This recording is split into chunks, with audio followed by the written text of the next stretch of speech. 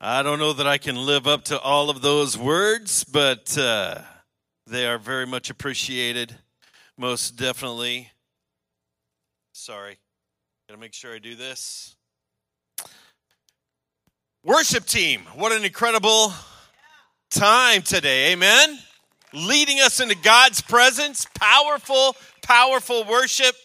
And it reminds me of the Psalm 122 that says, I was glad when they said unto me, let us go into the house of the Lord.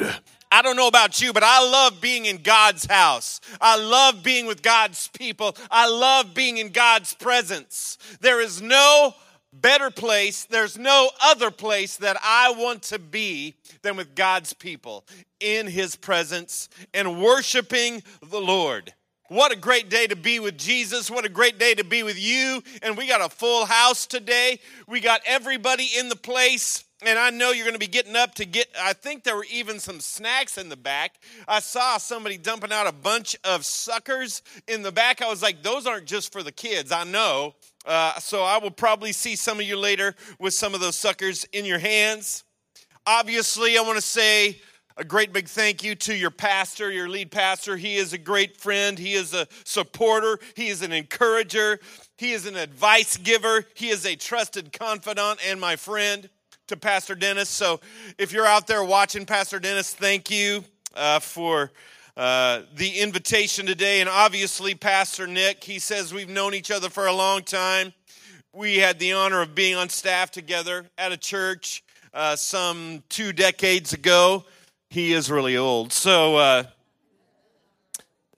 and then obviously Pastor Jeremy, I've known for a long time as well. He's a great friend. He's on our team for Youth Alive, working with student ministry here in our state. And Pastor Jeremy, if you're out there watching, man, I'm sorry you're not here. But thanks again for the opportunity. And shout out to Tanner. Tanner. Way to go. We had a great conversation last night.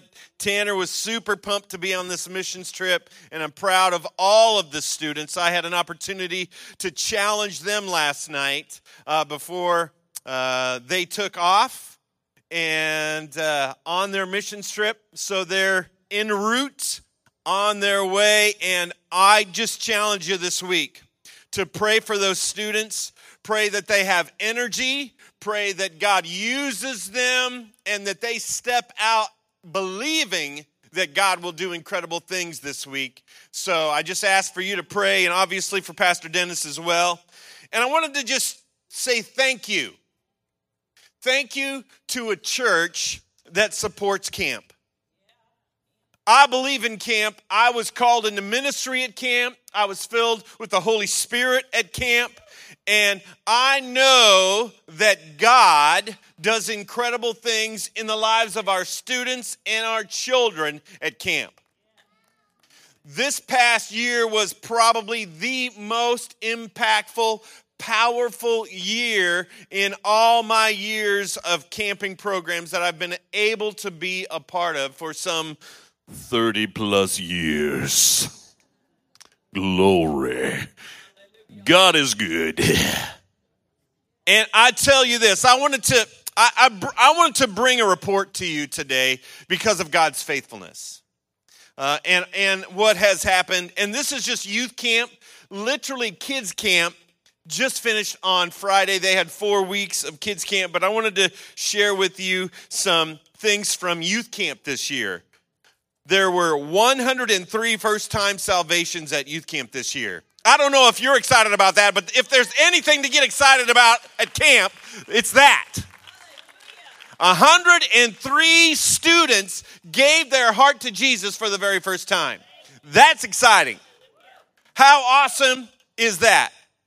Recommitments. Now, here's an even greater number. 673 students recommitted their life to camp this year.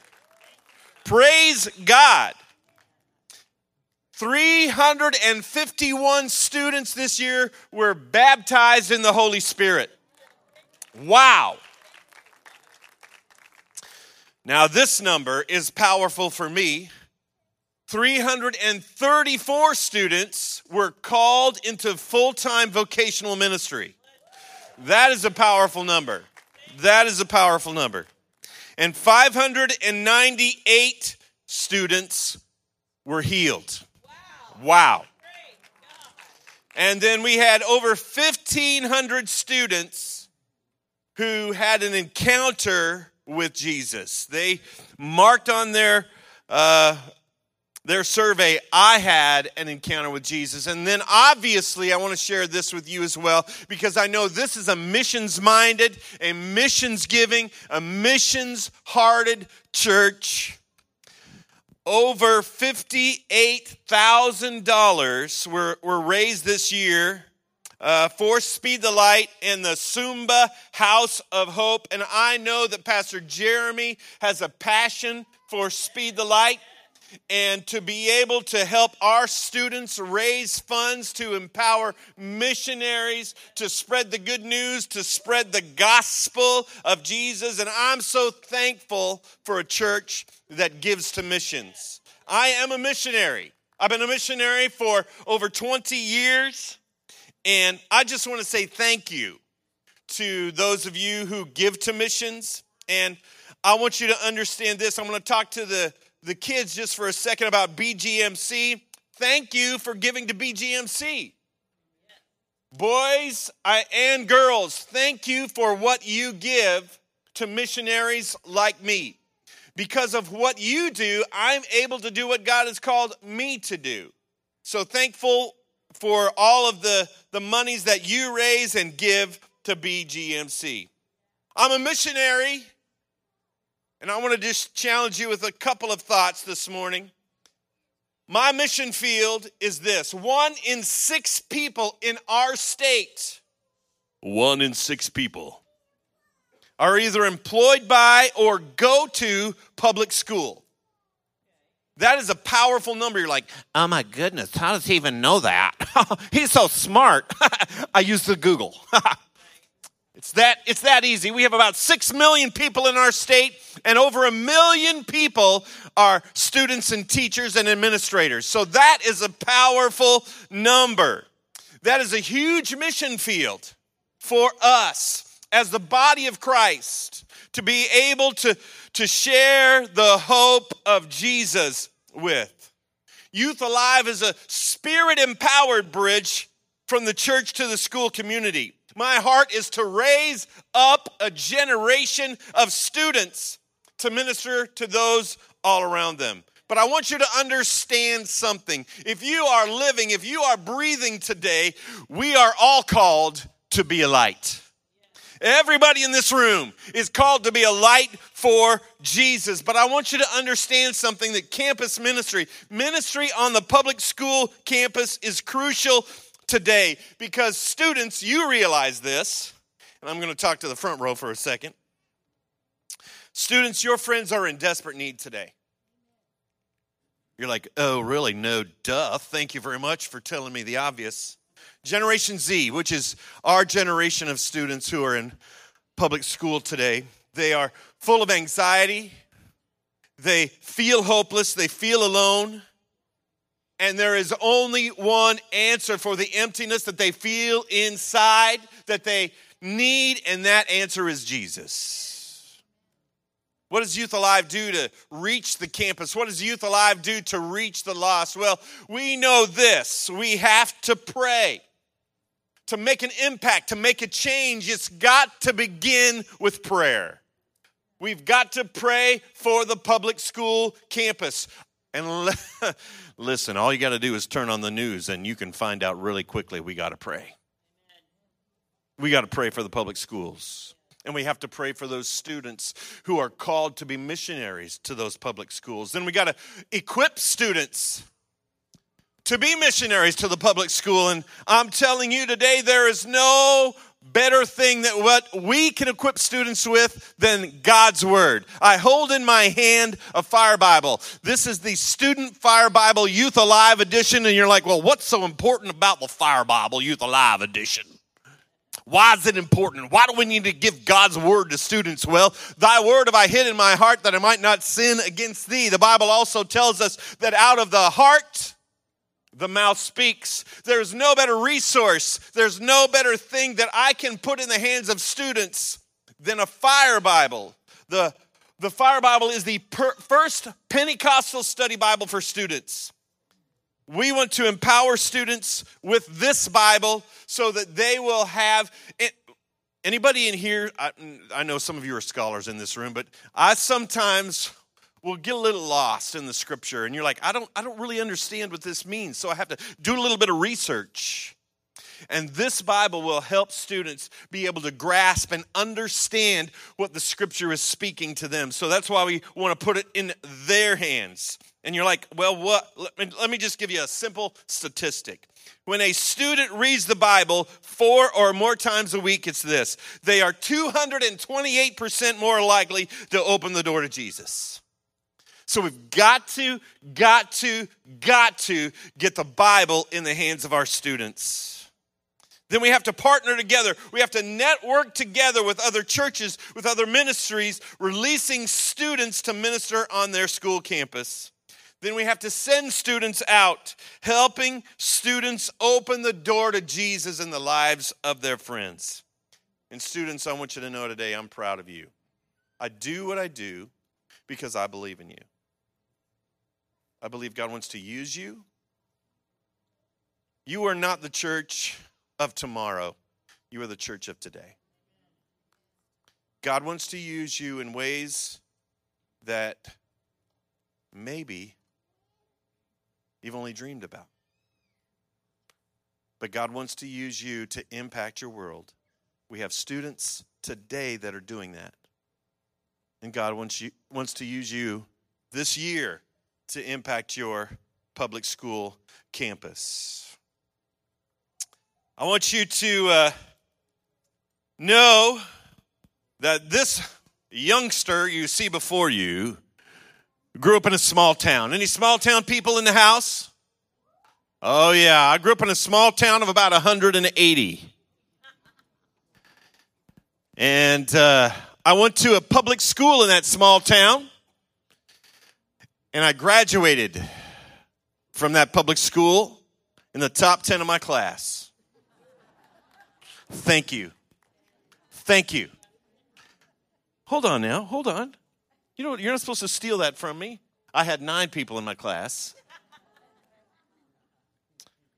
And so I will always be proud that I graduated top 10. I don't know what number I was. It doesn't really matter. We're not going to talk about that anymore. But I'm just telling you, the great thing about growing up in a small town is you know everybody. And I actually grew up 5 miles away from that small town in Taylor, Nebraska. And it was the family farm that I grew up on.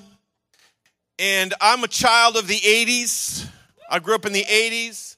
And I don't know if you remember back in the day, if you were to watch television, there was this thing on the roof called an antenna. And so that's how we got our television. There weren't these cool dish things that they have now or cable or et cetera. And even on our devices, you know, we watch most of our media.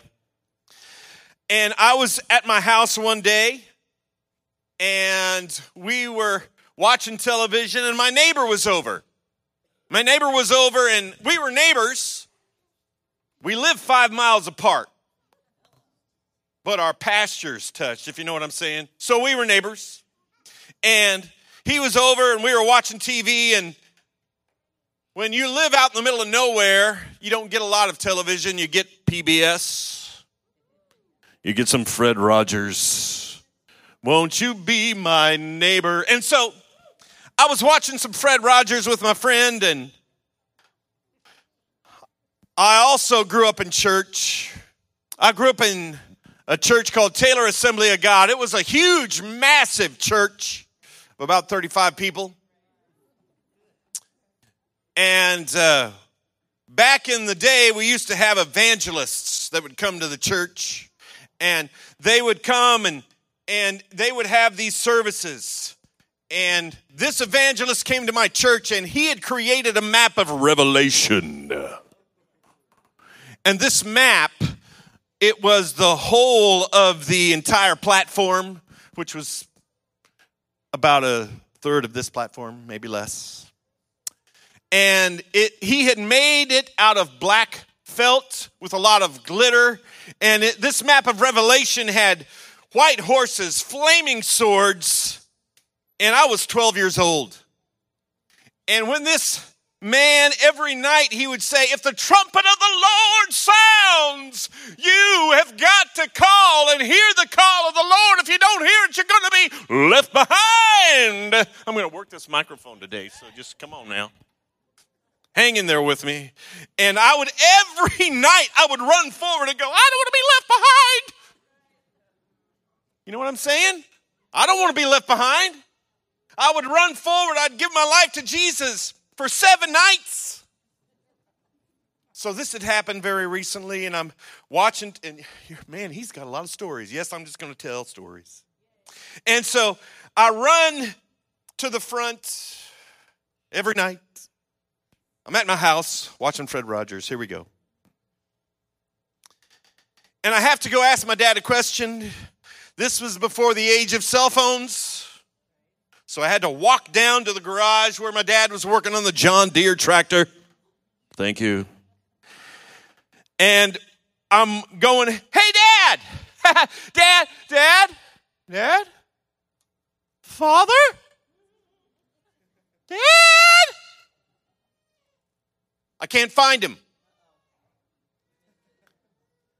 So I immediately run back up to the house, and I'm thinking to myself, I'm going to call my grandma.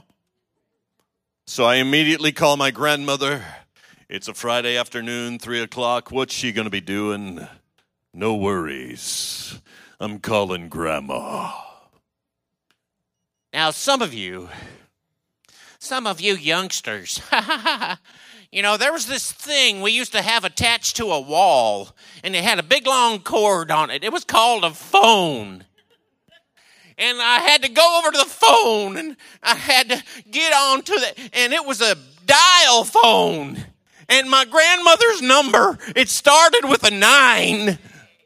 Oh my goodness, it took forever to dial. So I finally got a hold, and the phone began to ring. Ring.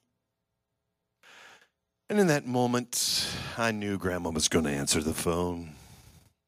Ring. My grandmother always said, you never answer the phone on the first ring, you answer it on the second ring. And so I knew in that moment my grandmother would answer the phone. Ring, third ring, ring, fourth ring, ring, fifth ring, ring, sixth ring. And my grandmother said, if they don't answer by the sixth ring, they're not home. And I knew my grandma wasn't home. I immediately went into full-blown, what you and I, some of us older folks, know as rapture scare. I am on the floor, barely able to breathe, and here's my friend. He's looking at me. He's giving me what I only know to describe to you as the Spock eye. All right? You know what some of you older folks, you know what I'm saying? Spock eye. It's that one eyebrow that's up, the other one's down. He's giving me the Spock eye and going, are you okay? So I'm trying to, while I'm breathing, explain to him what's going on. My friend has never gone to church a day in his life. And I'm the trumpet of the Lord, flaming swords. And all of a sudden in the background you hear the screen door opens and my father walks in. Knowing that I'm a rather emotional child, he gives the double eyebrow. And I hear him and I pop up and I'm like, and my dad goes, everything okay? Yeah, we're just practicing a play, Dad. So he goes, gets his drink, and he walks out. And my friend says, hey man, what just happened? And so I explained to him, listen, man, the book of Revelation, you know, I'm 12 years old. I try. And he's like, can we just go play? So we did. Now, I grew up, moved to Missouri, came to school, and I was at my dorm room. I got a phone call. I remember the phone call as if it happened yesterday. It said these words, "My friend is dead." And in that moment, my heart broke, and I fell to the ground in a puddle of flesh and tears. See, remember that conversation that I had with him when I was 12? We never really had another conversation about God. I was 19, he was 20. I was devastated.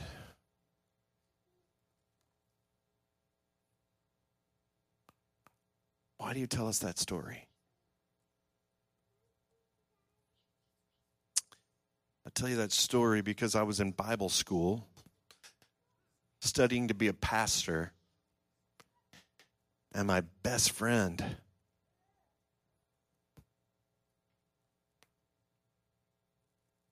I never had another conversation. And that weighs on me to this day, and I'm slightly north of 20, 30, slightly north of 50. I want to challenge you today to not miss a moment, not miss a conversation, not miss an opportunity that you can have with those that are around you. Don't let a moment slip through your fingers or pass you by that you don't have and open the door to Jesus in those lives that are around you. I got married, I met my wife, and I moved to New Jersey. And I love the game of basketball. I loved to play basketball when I was in high school, and I played some in college. And I really enjoyed it, and I love watching the game. And while I was in New Jersey, there was someone playing for the New Jersey Nets. He was one of the tallest players to ever play. His name was Shawn Bradley. And Shawn Bradley was playing for the New Jersey Nets, and I was so excited to be able to go see him play. And my wife wanted to get me a birthday gift, and so she did. She got me a birthday gift, and she said, "What game do you want to go see for the New Jersey Nets?" And this was during the 90s. What game did I want to go see? I wanted them to watch the Bulls. I think we got a picture possibly. Now, yes, I janked it from the internet. Yes, it says Getty Images on it. That was probably, that has very high potential to be the game I was at, because I'm telling you that Shawn Bradley played for the New Jersey Nets for 2 years. And so I could have been possibly at that game. If you look all the way at the very top row, you might see that's where I was. I was in the nosebleed section of Newlywed. And the great thing, I was so excited to go to the game. I was going to see Michael Jordan, the best ever, to play the game. We're not going to argue about it. He was the best, is the best. He's the GOAT. Nobody is better than Michael Jordan. I don't care. And I'm just telling you, it was awesome. I was so excited. And here we go. And it was the B team for the Bulls that started. Really? So the Nets and the Bulls were playing 2 points, 2 points, 4 points, 4 points, 6 points, 6 points. And I'm like, what's going on? But then all of a sudden, you see in the very front row, people start standing up. The noise went from 2 to 11. All of a sudden, Michael Jordan, Dennis Rodman, Scottie Pippen, they got in the game. The man, he touched the ball. And in the next few minutes, he put up 45 points. It was amazing. Woo! And then halftime, and the man never played again. But when Michael Jordan got in the game, oh, he changed it. It was incredible. I'm going to challenge you with a thought today about a game changer.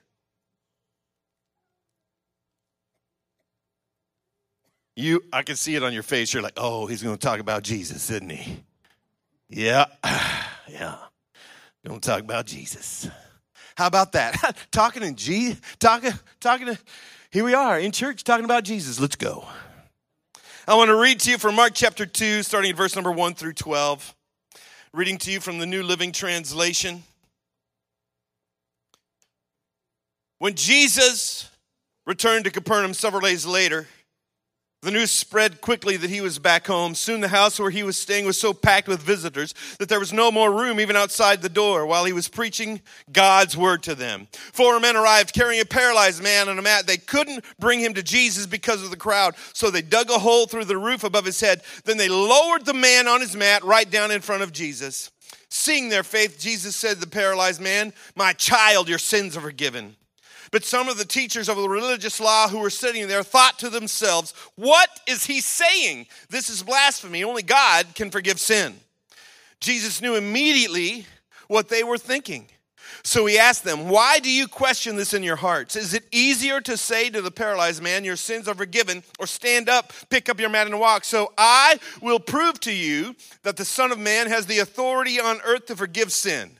Then Jesus turned to the paralyzed man and said, "Stand up, pick up your mat and go home." And the man jumped up, grabbed his mat, and walked out through the stunned onlookers. They were all amazed, and they praised God, exclaiming, "We've never seen anything like this before." Heavenly Father, bless your word today. In Jesus' name I pray.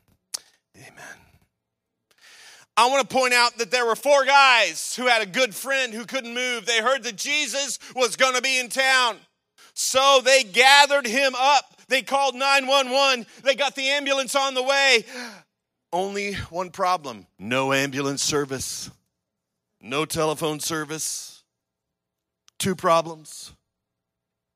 So they had to create some kind of a stretcher to get their friend to Jesus. And as they are drawing near to the place where Jesus is, the Bible tells us that the place was so crowded. It makes me think of Charlie Brown. Charlie Brown, you say? There's a character in Charlie Brown. He had an aura about him. And 2,000 years ago, people were hygienically challenged. They didn't use underarm deodorant. They didn't have Axe spray. They didn't bathe on the regular. So there was an aura about the place, and that character's name was Pigpen. You already probably guessed that. And they draw a little bit closer, and they're trying to get into the place where Jesus is. And they ask, "Excuse me, we're trying to get through." And they are rejected at every turn. The Bible says they could not get into the building. And they have to get their friend into the place where Jesus is. Jesus changes the game. They're doing everything they can to get their friend into God's presence. Now, I grew up in Taylor Assembly of God. When I was in Sunday school, there was this magical board that they would have in the Sunday school class. It was green and fuzzy. And sometimes they would stick pictures up on it, and they would magically stay up, and it was amazing. And I don't know if you remember those pictures at all, but the homes 2,000 years ago were always beige, and they were about blocks with a door in the center, 2 windows on the side. That's what I remember. And so in my mind, I'm thinking of this building, and they had to get their friend on the roof. We don't know. Maybe it was 1, 2, 3. We don't know. But they got their friend on the roof. Some versions of the scripture tell us that the roof was made of clay. If you've ever worked with clay, you know when it dries, it's really hard. And so they have to create some kind of a way to get their friend to see Jesus. They, of course, get their leather gloves, their Red Wing steel-toed boots, and they begin to dig. Wait. No Red Wing, no leather gloves. With their bare hands, they begin to make a hole in the roof. They're sweating. It's hot. They probably get a little bloody in the process, but they have to get their friend to see the game changer. In that moment, they begin to lower their friend down to see Jesus. And I'm sure in that moment, all of these people are, what is going on? We can't believe what is happening here.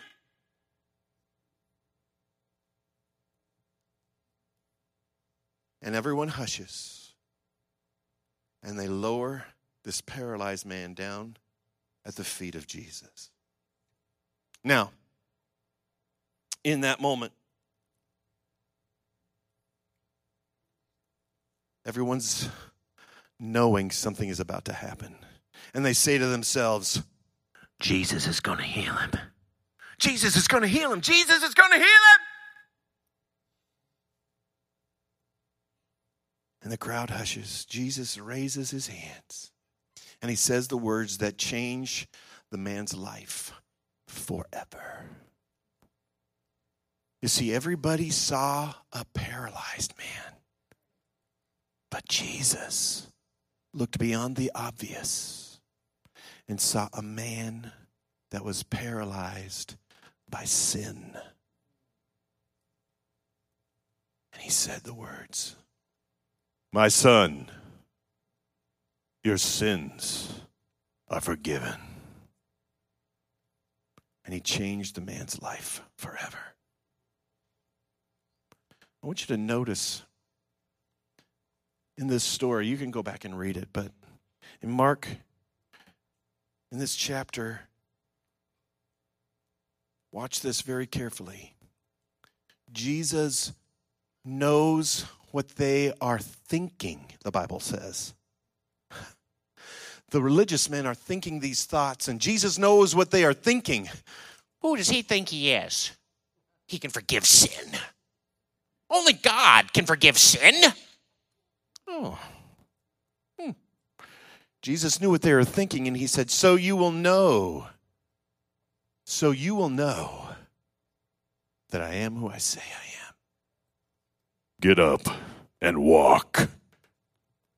And I like to imagine that in that moment, you can almost hear the muscles beginning to grow on this man's legs. And as he stands up, maybe for the very first time ever in his life, and there's a look of amazement on his face, and we see it, it's palpable in the room. Where there was no way for him to walk in, there's a way for him to walk out. And they all praise God, saying, we have never seen anything like this before.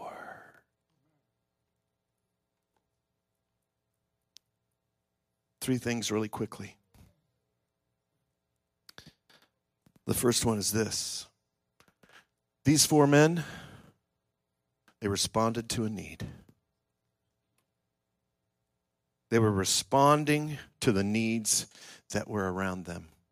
Today, ladies and gentlemen, men and women, students, boys and girls, you know people that have needs. It's time that we respond.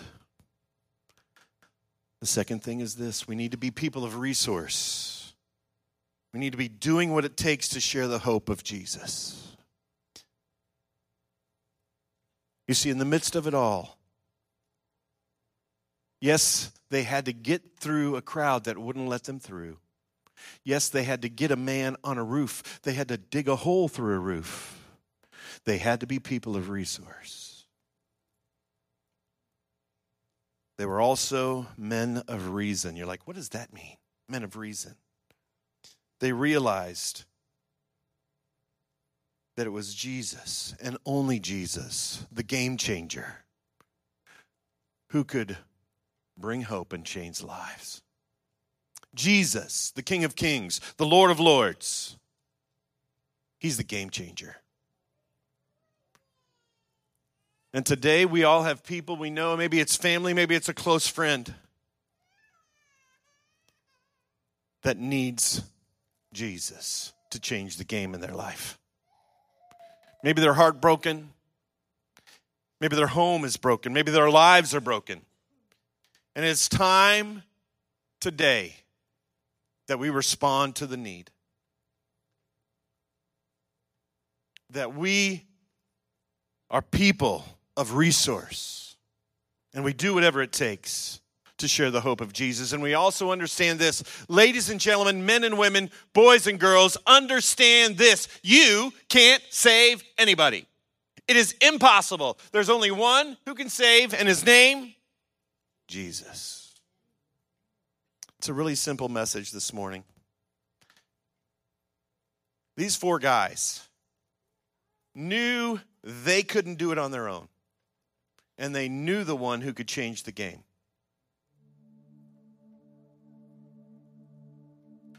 I want you to go back today and read this scripture again. It's a really short 12 verses. I want you to notice something. We don't know their names. They didn't do it to become famous. They did it because they loved and they cared for their friend. I want you to know this today. Jesus wants to use you today. I don't care who you are. I don't care if you're 99 or you're 9. Jesus wants to use you to change the game in somebody's life today. They say, but they're not going to come to church. What are you talking about? They'll never darken the door of a church. The Bible tells us when we ask Jesus to step into our life, he comes and lives within us. And wherever we are, there he is too. So maybe you're in the line at Walmart or Sam's, Costco, getting gas, at school, in the hallways. If Jesus lives in you, he's with you. Maybe you're at work, at home, on the phone, in your car. Jesus is with us. Simply today, what are some needs that you can respond to in the lives of those that are around you? And what are you going to do to respond to those needs? Sometimes it's going to take a little effort. It's going to take a little blood, sweat, and tears to respond to those needs. But Jesus is calling us today. Jesus changed the game on the cross for us 2,000 years ago. He sacrificed himself. We might have to sacrifice a little time, a little finances, a little bit of effort. But Jesus wants to change the game in the lives of those around you today. And he wants to use you. Would you bow your heads with me? Heavenly Father, I thank you today for this moment. I don't take this moment lightly because whenever I share the good news, the hope of Jesus, I have an opportunity to ask those around us if they know Jesus. I don't know all of you today, but I know the one who knows you. His name is Jesus, and he's here. And maybe today you're like this paralyzed man in the story. In your heart, you're bound up. You can't move. There's a darkness that has you gripped, and you're broken, you're afraid. Today is the moment that Jesus wants to set you free.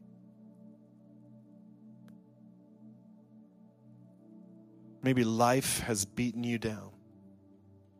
Relationships, things that you've done, said, things that you've allowed to come into your life.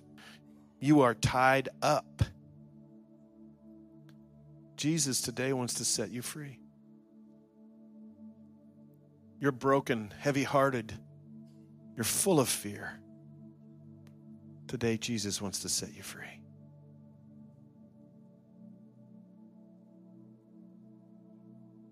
And it starts by this, by realizing that you need a Savior. That Savior, his name is Jesus. With no one looking around. If that's you today,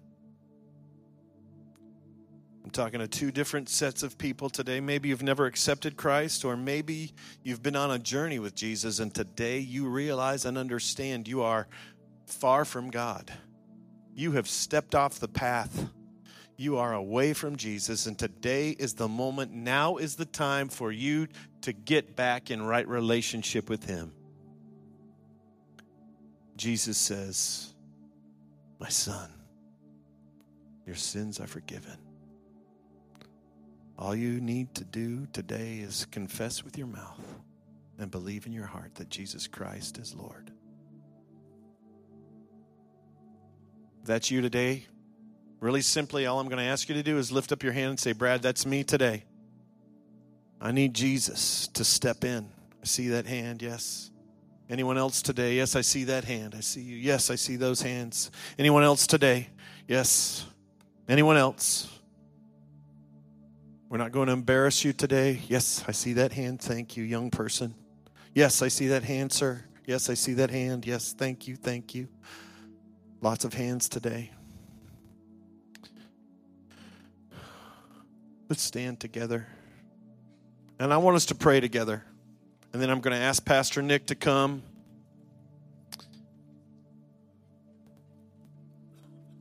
We're going to pray together. We're going to pray a simple prayer of faith. When we confess with our mouth and believe in our heart that Jesus Christ is Lord, he is faithful. He is faithful. Let's do that today in this moment. It's not about the words that we speak, but it's about that we admit to the Lord that we have sin in our life. And we lay that sin down, and we turn away from that sin, and we turn toward Jesus. Heavenly Father, today we come before you knowing, God, that we have failed. And God, we're a mess. And we need you today. God, I ask for your forgiveness. I confess to you today of the darkness, of the problems, the challenges, what the Bible calls sin in my life. And I ask you today to forgive me of that sin and make me brand new today. I thank you, Lord. In Jesus' name I pray. Amen.